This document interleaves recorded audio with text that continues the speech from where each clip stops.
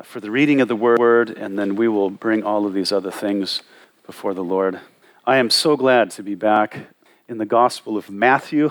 We're in chapter 14, and let me read it to you, beginning in verse 13 through 21, and then we'll pray together. When Jesus heard it, he departed from there by boat to a deserted place by himself. But when the multitudes heard it, they followed him on foot from the cities. And when Jesus went out, he saw a great multitude, and he was moved with compassion for them, and healed their sick. When it was evening, his disciples came to him, saying, "This is a deserted place, and the hour is already late. Send the multitudes away, that they may go into the villages and buy themselves food." But Jesus said to them, "They do not need to go away. You give them something to eat." And they said to him, "We have here only 5 loaves and 2 fish." He said, "Bring them here to me." Then he commanded the multitudes to sit down on the grass, and he took the 5 loaves and 2 fish, and looking up to heaven, he blessed and broke and gave the loaves to the disciples, and the disciples gave to the multitudes. So they all ate and were filled, and they took up 12 baskets full of the fragments that remained. And those who had eaten were about 5,000 men, besides women and children.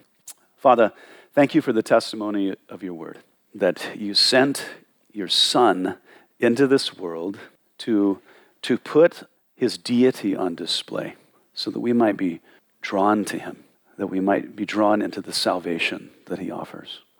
And Lord, I pray that you would use your word this morning to encourage us, and that you'd speak to our hearts. And Lord, also we pray that you would minister to the hearts of those that were dearest to Teresa, her husband, her sister and family, Lord. Lord, we thank you for Teresa, the joy that she added to our fellowship, Lord, to our individual lives, and what a spirit of joy.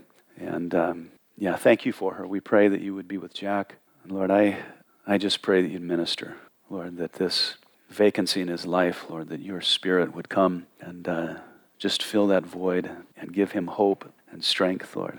And for her sister, Bev, who just looked after both of them so well. Just encourage her, I pray. And Lord, also before the body, I just want to give you thanks. As I've mentioned to others, we've lost Joe and Rusty and Sean. Joe was on the security team, and Lord, a loss to the team, but multiple men have stepped up to fill the void there and to look after the flock. And Lord, Rusty, who tended so much to our building and to so many lives individually in the church, just filling their needs, Lord. What a sweet brother. But Lord, you've brought somebody else to fill his place with David Abarta. And Lord, since Sean's passing, 3 men have stepped up to fill the place in the adult discipleship class, Lord. Lord, I am just astounded. I guess not surprised, just constantly blessed that you love this body more than we can collectively love the body. You provide, you grant grace. And Lord, I'm just so thankful and humbled by all that you do. So Lord, thank you. And help us to be just great stewards with all of the precious things that you give us. So Lord, we love you. In Jesus' name, amen. All right, go ahead and be seated. All right. It's not sure if you thought we would ever get back to Matthew. What has it been, a month or so? But you were wrong. Here we are. We're back in Matthew. So I was actually hoping the Lord would come back before we got back into it, and we could just meet Matthew and hear it directly from his mouth. But So other than the details surrounding Jesus' death and resurrection, this story is the only one that's actually mentioned in all 4 Gospels. So it has a lot of witness to it. John's Gospel tells us that these events occurred just prior to the Jewish Passover, and that creates somewhat of a timestamp for us. This occurred sometime in March or April, and when we spend all of that time putting the dates together, we're probably in March, April of 29 AD, which places us 1 year before the crucifixion. Jesus has 1 year left to minister to the people of Israel and to just bring the gospel to them. Now, in the context of our story, Jesus had previously sent his disciples away on a mission, and he was now waiting for their return somewhere on the western shore of the Sea of Galilee. And it's while he was there waiting for them to come back that he has gotten word that John the Baptist was executed, was murdered there in prison. So let's pick it up in verse 13, and we'll talk about this story that's before us. It says, when Jesus heard it, he departed from there by boat to a deserted place by himself. But when the multitudes heard it, they followed him on foot from the cities. So when Jesus heard it, that is, when he got news that his cousin, John the Baptizer, was murdered by Herod Antipas, remember he's the tetrarch in the north, Jesus departed from there, that is from the west side of the Sea of Galilee. He sailed to the northeastern shore near the city of Bethsaida, where he could find solitude, and I would say probably because he wanted to mourn for his cousin. But as you know, Jesus wasn't seeking to be all by himself, as the story reveals, but he wanted to be alone with his disciples and to be away from the crowds. Shortly, now, mind you, I'm taking details from all of the other four Gospels to broaden the picture so we know more of what's going on. So shortly after Jesus got word that John had been murdered, his disciples returned. And you remember, they're excited to share with him all that they had been doing, that they were teaching, the miracles they had performed, saying even the demons were subject to us, because remember, Jesus had given them authority over them. It was at that time Jesus told his disciples all that had happened, and it would be good to get away for some solitude. For the text in Mark 6:31 says, for there were many coming and going, and they, Jesus and the disciples, did not even have time to eat. That's ministry right there. And so it was time for rest. It was time for solitude. But as you know, for Jesus, finding privacy was not that easy. And I think understandably so. Jesus could heal people with just a word, and because there were, sick people abounded, and because there were parents with sick children, there was just no way for Jesus to find any sustained rest. There's just too much demand for skills like that, right? Imagine being the parent with a child or a spouse that was sick. You don't really care about people's convenience, do you? You can be quite demanding. And so there on the shores of the lake, when the people saw Jesus get into the boat, they followed him to the boat, they could watch him sail away and determine, for the most part, where in the world he was going. And so what they did was they followed around the lake from the west side to the north, and then clear over to the northeast side. And then the other Gospels tell us that they beat him there, and then they actually waited for him. And so it says, and when Jesus went out, he saw a great multitude, we know thousands of them, and he was moved with compassion for them. We've talked about this word before. He had splagna, that is his gut wrenched for what he saw about them, and then he healed their sick. So as Jesus was getting out of the boat for privacy, for solitude, there's, once again, he looked out and saw this, but thousands and thousands of people.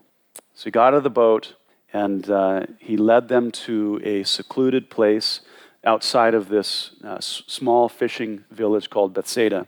Now, I think it's important to point out that, of course, the people had their circumstances, but currently Jesus and the disciples had theirs. And when he came up out and saw over the rim of the boat, he did not resent them, right? Even with all of his needs, he did not sort of say, give me a break, He didn't despise them. He looked upon them with compassion. The other Gospels say that he saw them as sheep without a shepherd. They needed the gospel of the kingdom. They needed their sicknesses healed. So instead of pushing further and further away to the east to find a quiet place, Jesus met with them. He healed their sick. And this is, I think, so important. Jesus' compassion for the people eclipsed his desire for rest and his need to grieve. He demonstrated to his disciples that the minister gets to be second, that people come first. The minister gets to be second. So Jesus, in his example, he ministered to the people. And there's nothing in the text that says, I guess I can do this, but I was on my way to find some privacy. And after all, my cousin was viciously beheaded in prison for no good reason. He was actually delivering and executing the truth, and then he was murdered. So I'm going to take care of this for you, and then if you don't mind, me and the boys, we're going to go find some privacy. There was no guilt trip. There was no nothing. He saw them. He had compassion. These sheep need a shepherd. Yeah. Minister to people, saying nothing about what his problems were. So from Jesus' perspective, their needs were greater than his own. And we see that kind of philosophy build in the Gospels, especially among those that are in spiritual leadership. Paul told the Corinthians that he would gladly spend and be spent for their souls. And it was unconditional, because the more Paul loved them, the less they loved him. 2 Corinthians 12, verse 15. I would gladly spend and be spent for your sakes, even though the more I love you, the less you love me. Jesus taught the disciples servant leadership, that the servant, of course, in any culture that has slaves and servants eat first, right? They get first pick. They're second, they're last. They eat last, rest last, they are last. Matthew 20, verse 25 through 28. Later, Peter wrote to the leaders of other churches, saying to them, shepherd the flock of God which is among you. And of course, the shepherd is the Greek word poimen.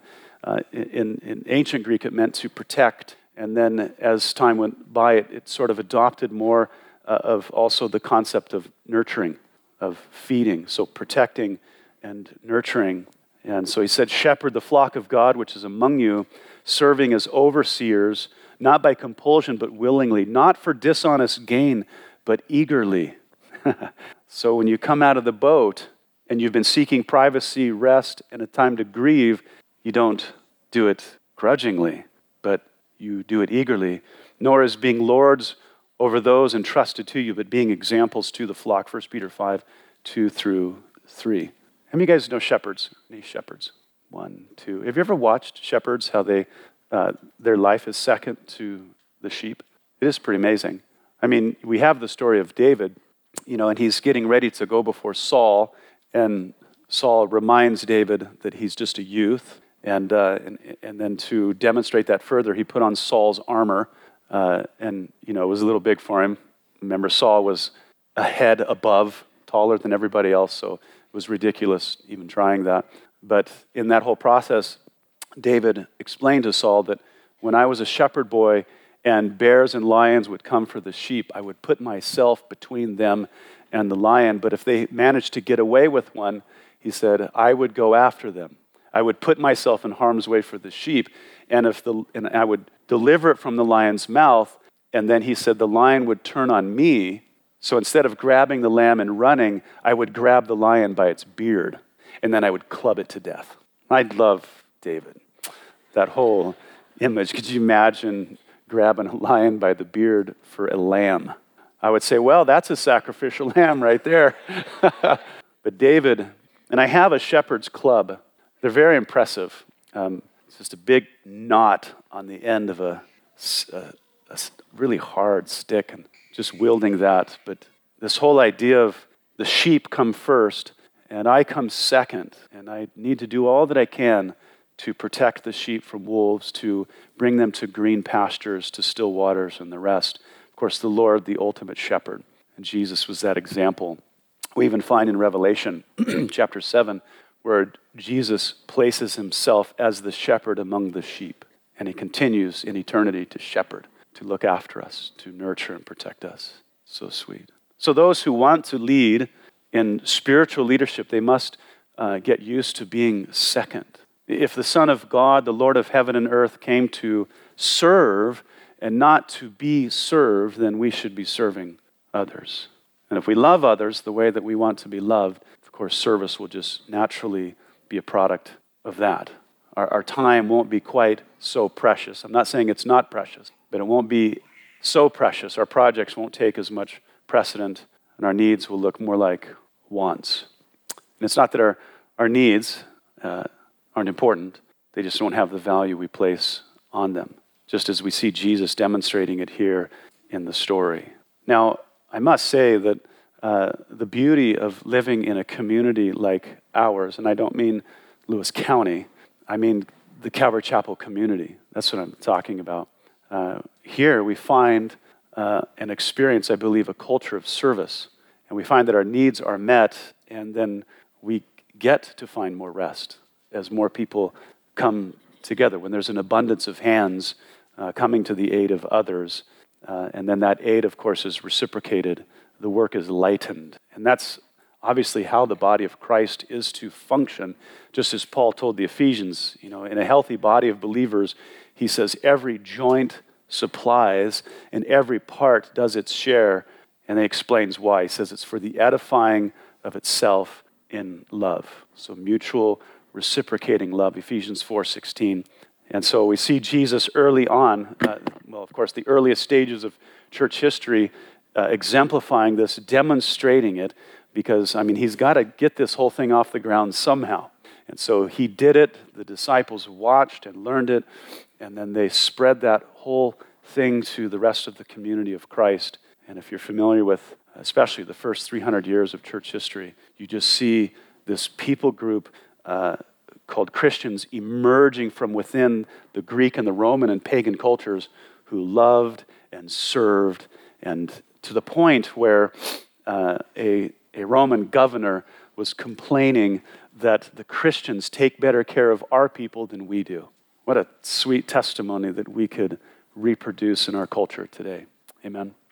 Let's move on. So Jesus has been healing and teaching this whole day, and when it was evening, could you imagine how exhausting that would be? You're already exhausted. You haven't eaten yourself. You're grieving. And then he teaches and heals all day. When it was evening, his disciples came to him saying, "This is a deserted place, and the hour is already late. Send the multitudes away that they may go into the villages and buy themselves food."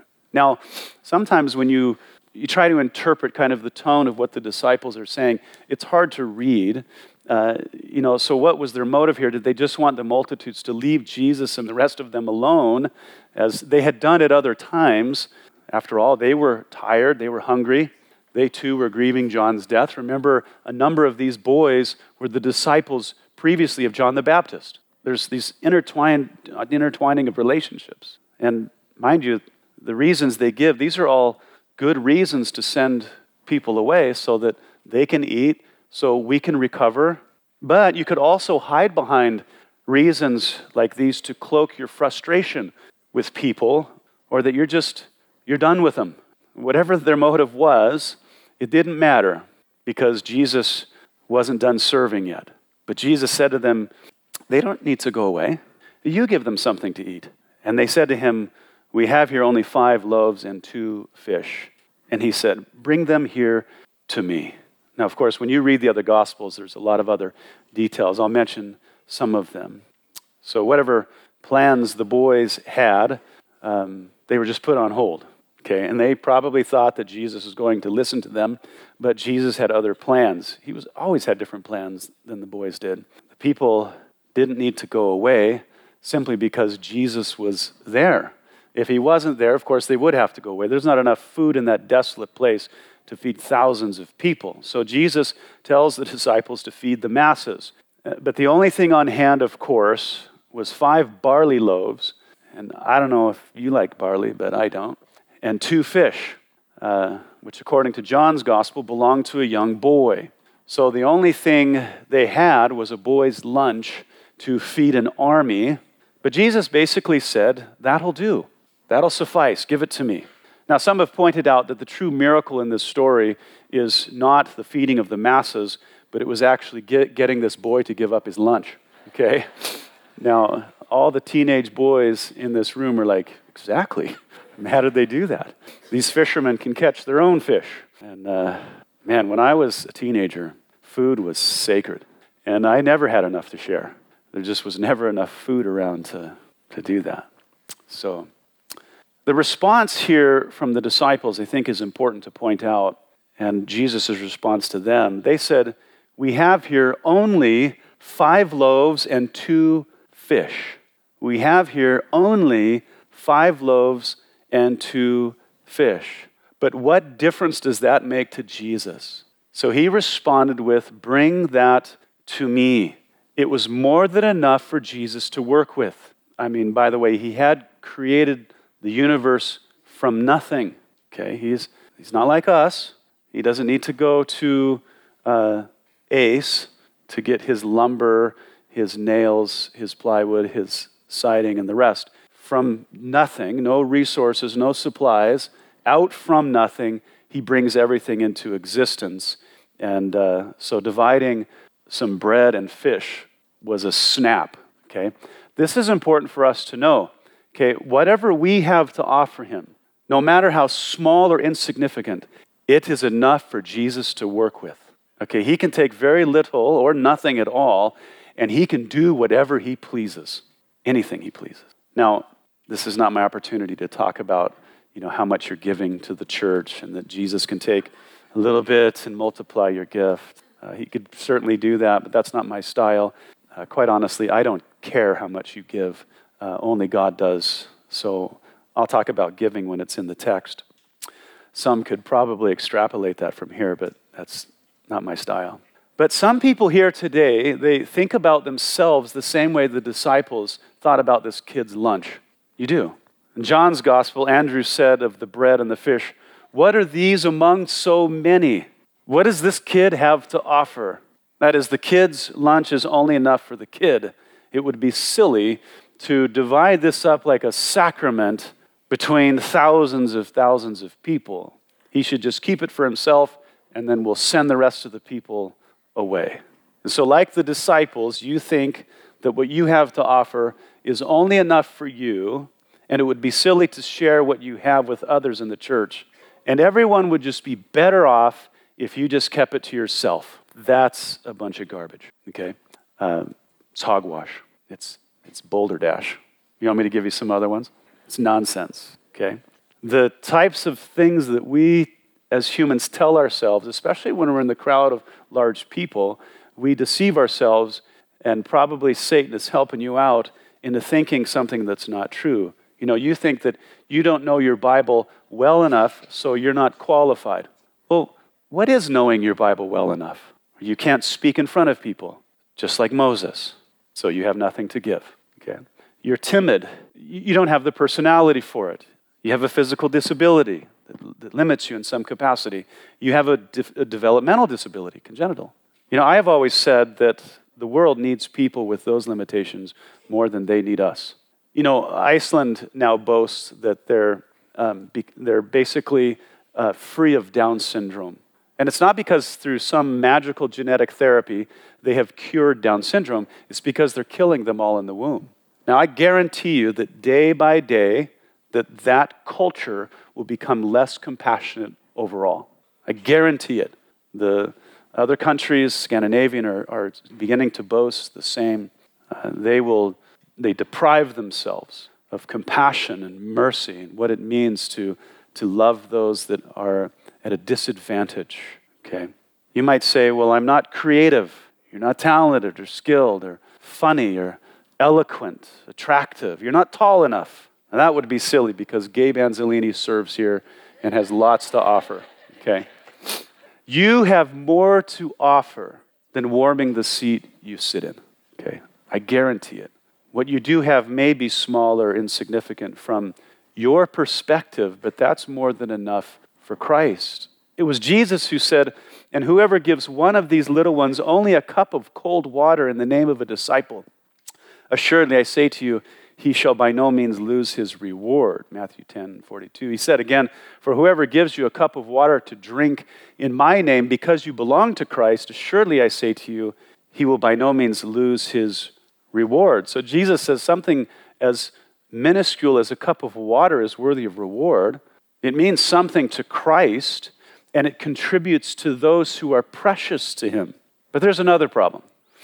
It's not only that you think little of what you have to offer, you don't think big enough of Christ. So I want to rebuke you a little bit in that, okay? You think little of what you have to offer, but you don't think big enough of Jesus, okay? Who fed thousands of people with 5 loaves of bread and 2 fish. Now, the truth is, Jesus doesn't need you, okay? I don't care what the Christian radio host has said. It's maddening to me. He does not need you, but he would love to use you. He's not desperate without you, but he could be glorified by you. You know, the creator of the universe isn't left high and dry without your help. As we said, he brought everything into existence when there was no help.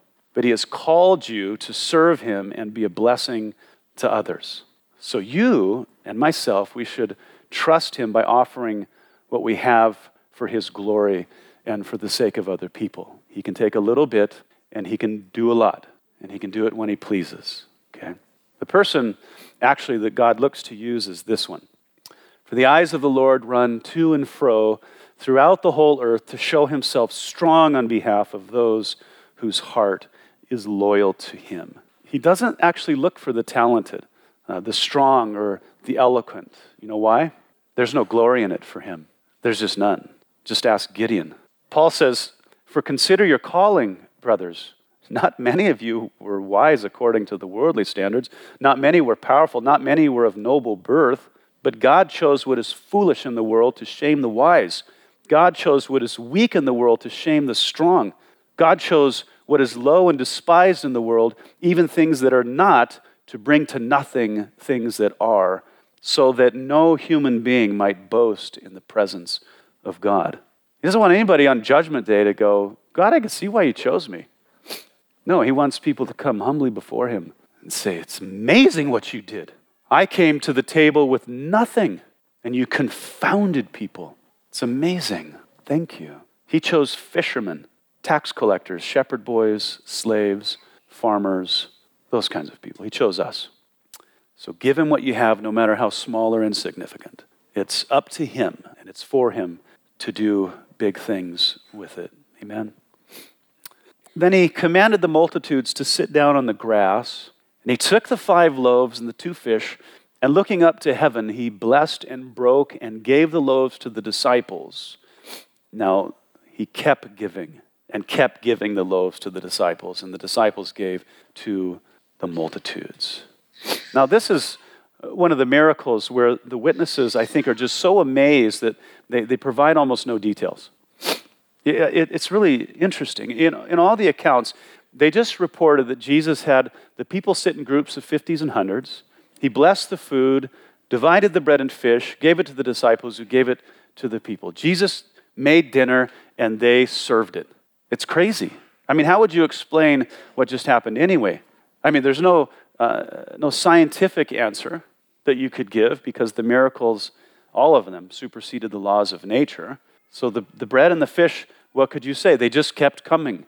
Jesus just kept handing them out. They would grab a basket full and they would take it to the crowd of 50 and they would come back and there was more fish and bread. Jesus just kept producing it. There's no natural law to explain this. They saw it and so they reported it. So they all ate and were filled and they took up 12 baskets full of the fragments that remained. Now, those who had eaten were about 5,000 men, besides women and children. Now, of course, in every generation, somebody wants to diminish the nature of the miracle. And some people have said, well, it was more like a sacrament. Now, we don't do sacraments here at Calvary Chapel because I don't believe they're in the New Testament. I actually don't believe they're anywhere in Scripture. But the idea was like when we come here on the first Sunday of the month and we come to the Lord's table, you just get a little fragment of bread and juice. And so what Jesus did was he very carefully, broke the piece of the fin off of the fish and a little crumb, and then that went out, and they were satisfied. But it says even here that 12 baskets full were gathered together at the end of all this. You do it to your own folly if you diminish the miraculous nature of all of this. Okay? That they were filled comes from the Greek word that means they were satisfied. I didn't have time to look, but I think the Latin Vulgate says they were glutted. Now, of course, that's translating from the Greek, not an inspired translation, but that's apparently what Jerome thought. Okay, Jesus didn't serve up samples or appetizers. He gave them a meal, and they were satisfied. Among them were 5,000 men, beside women and children. If you could divvy out crumbs from 2 fish to all those people, that's amazing. Now, it's impossible to know exactly how many were fed. Perhaps there were less women and children than we assume, seeing that the people had run so far to catch up with Jesus, from west and northwestern villages to Bethsaida. I think it's safe to say that there were upwards of 12 and 15,000 people there. Some scholars say up to 20. I don't know if the little children, because the moms have to stay, right, with the little children. They could call CPS and there would be big trouble. So I assume that many people didn't go, but people were, as they were traveling along the beach, word was spreading in those cities, and then more would join them, and they would travel to the next, and there were tons of fishing villages and cities throughout that area. So I think between 12 and 15,000 people, and all of them were fed and satisfied. And then after the meal, of course, 12 large baskets were filled with the leftovers because, as John 6:12 says, Jesus wanted nothing wasted. That's an interesting thing, that when God blesses, he doesn't want anything wasted. It's interesting. One time, I acquired this gigantic TV, flat screen TVs, especially for me. I mean, I know I've been in some of your homes. Mine was pretty small, but it's a huge TV. And I said, where'd it come from? And they said, well, this church threw it away. They had a conference, bought all these huge TVs and all this media. When the conference was over, they threw it all away. They should have got baskets full of this stuff and gave it away. So the wicker baskets used and this is just an interesting detail, in the feeding of the 5,000 was the kaphanos, which was a large basket that was used for carrying provisions. But the baskets used in the feeding of the 4,000 were the spurus, which were larger than the kaphanos. In Acts 9:25, when Paul was lowered down the city wall in a basket, that was the spurus, which was a long, narrow basket, apparently long enough and narrow enough that Paul could get into it, okay, and strong enough to be lowered down the city wall. Now, of course, both baskets were woven in different sizes, depending on, the task that they were designed for. So we can't possibly know exactly how big these baskets were, how many loaves and fish they could hold. But they were large enough to mention, and they were probably the same size that at least the boy was carrying around, or what was normal for people to pack around with their provisions. But Jesus made sure that there was enough for later. Hopefully one of those large baskets was given to the boy. Now, it's interesting, this particular miracle took everything to a whole new level, okay? Not because it was more important than the other miracles or that it required more power to perform than the other miracles, but because of what it added to all of the other miracles. The last prophet who actually, fed the masses was Moses. And in the context of Israel's history, that's pretty significant. I mean, Moses was the prophet. Oftentimes, when the Jews spoke of Genesis, Exodus, Leviticus, Numbers, and Deuteronomy, they would just say Moses. Everything referred back to Moses. He was the prophet. But Moses didn't actually perform the miracle like Jesus did. God is the one that gave the manna from heaven. God is the one that sent the quail.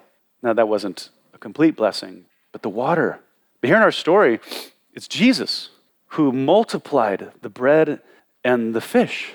So now you have someone exceeding Moses in the things that he does, the authority that he exudes. So what do you think about a man like this? What category do you place him in? What do you do with a man who has the ability to control the weather, to cast out demons, heal your sick, even raise your dead, and fill your stomach? He can meet all needs. All needs. Therefore, he must have the most exalted position in your mind. He must be placed in the highest category. What do you think of a man like this? Well, you make him king, of course. In fact, in John's gospel, some of the men, they were looking at all this and like, wait a second. Over the last 2 years, look at all this guy has done. So they're putting 2 to 2 together, They conclude that Jesus is Messiah King, and they try to take him by force and crown him on the spot. John 6:14 through 15. But of course, Jesus' time had not yet come, so he disappeared into the crowd, and then he made his way up into the hills for some privacy, and that's okay. It's like a baby. When their diaper is cleaned, they're fed, you put them down and you leave them, right? He had ministered to the crowds, their needs were met, and he escaped. It was okay. But these people, a better or initial response from them really would have just been to worship him and then to crown him king of their lives. Very interesting how patriotism can be a distraction from what is far more important matters, the matters of the heart. Now, regardless of what the people did or didn't do, Jesus in all of this has demonstrated that he is the good shepherd who provided for their greatest needs and even their deepest hurts. But the problem, as we see throughout the Gospels, is the problem with the people. It was their deepest need that they didn't realize was their greatest need. And that's why Jesus came. Jesus' primary purpose for coming was to address man's greatest need, which is the forgiveness of sins. Not to be our president, not to be our king, not to be our healer, not to be our provider. All important things. Jesus provided healing and nourishment, all of which authenticated his identity as the Son of God, but his greatest provision was to provide atonement for our sins and then rise from the dead to provide justification before God. All of those other things pale in comparison. I mean, you and I, regenerate by the Holy Spirit, we're going to die anyway. We're going to get something. Something's going to kill us. But we will move from here to his presence, which far exceeds all of that. Would it be nice to be healed? Indeed it would. It would be nice. But it pales in comparison to what he actually came to do. He's the Savior. He came to deliver us from eternal death by his own death and to give us life through his resurrected life. Our physical needs can distract us from the greater needs. We get easily caught up in all things other than what we should get caught up. We should get caught up in Jesus, the salvation he brings, serving him, bringing the gospel of the kingdom. Amen. Go ahead and stand up. Let's pray.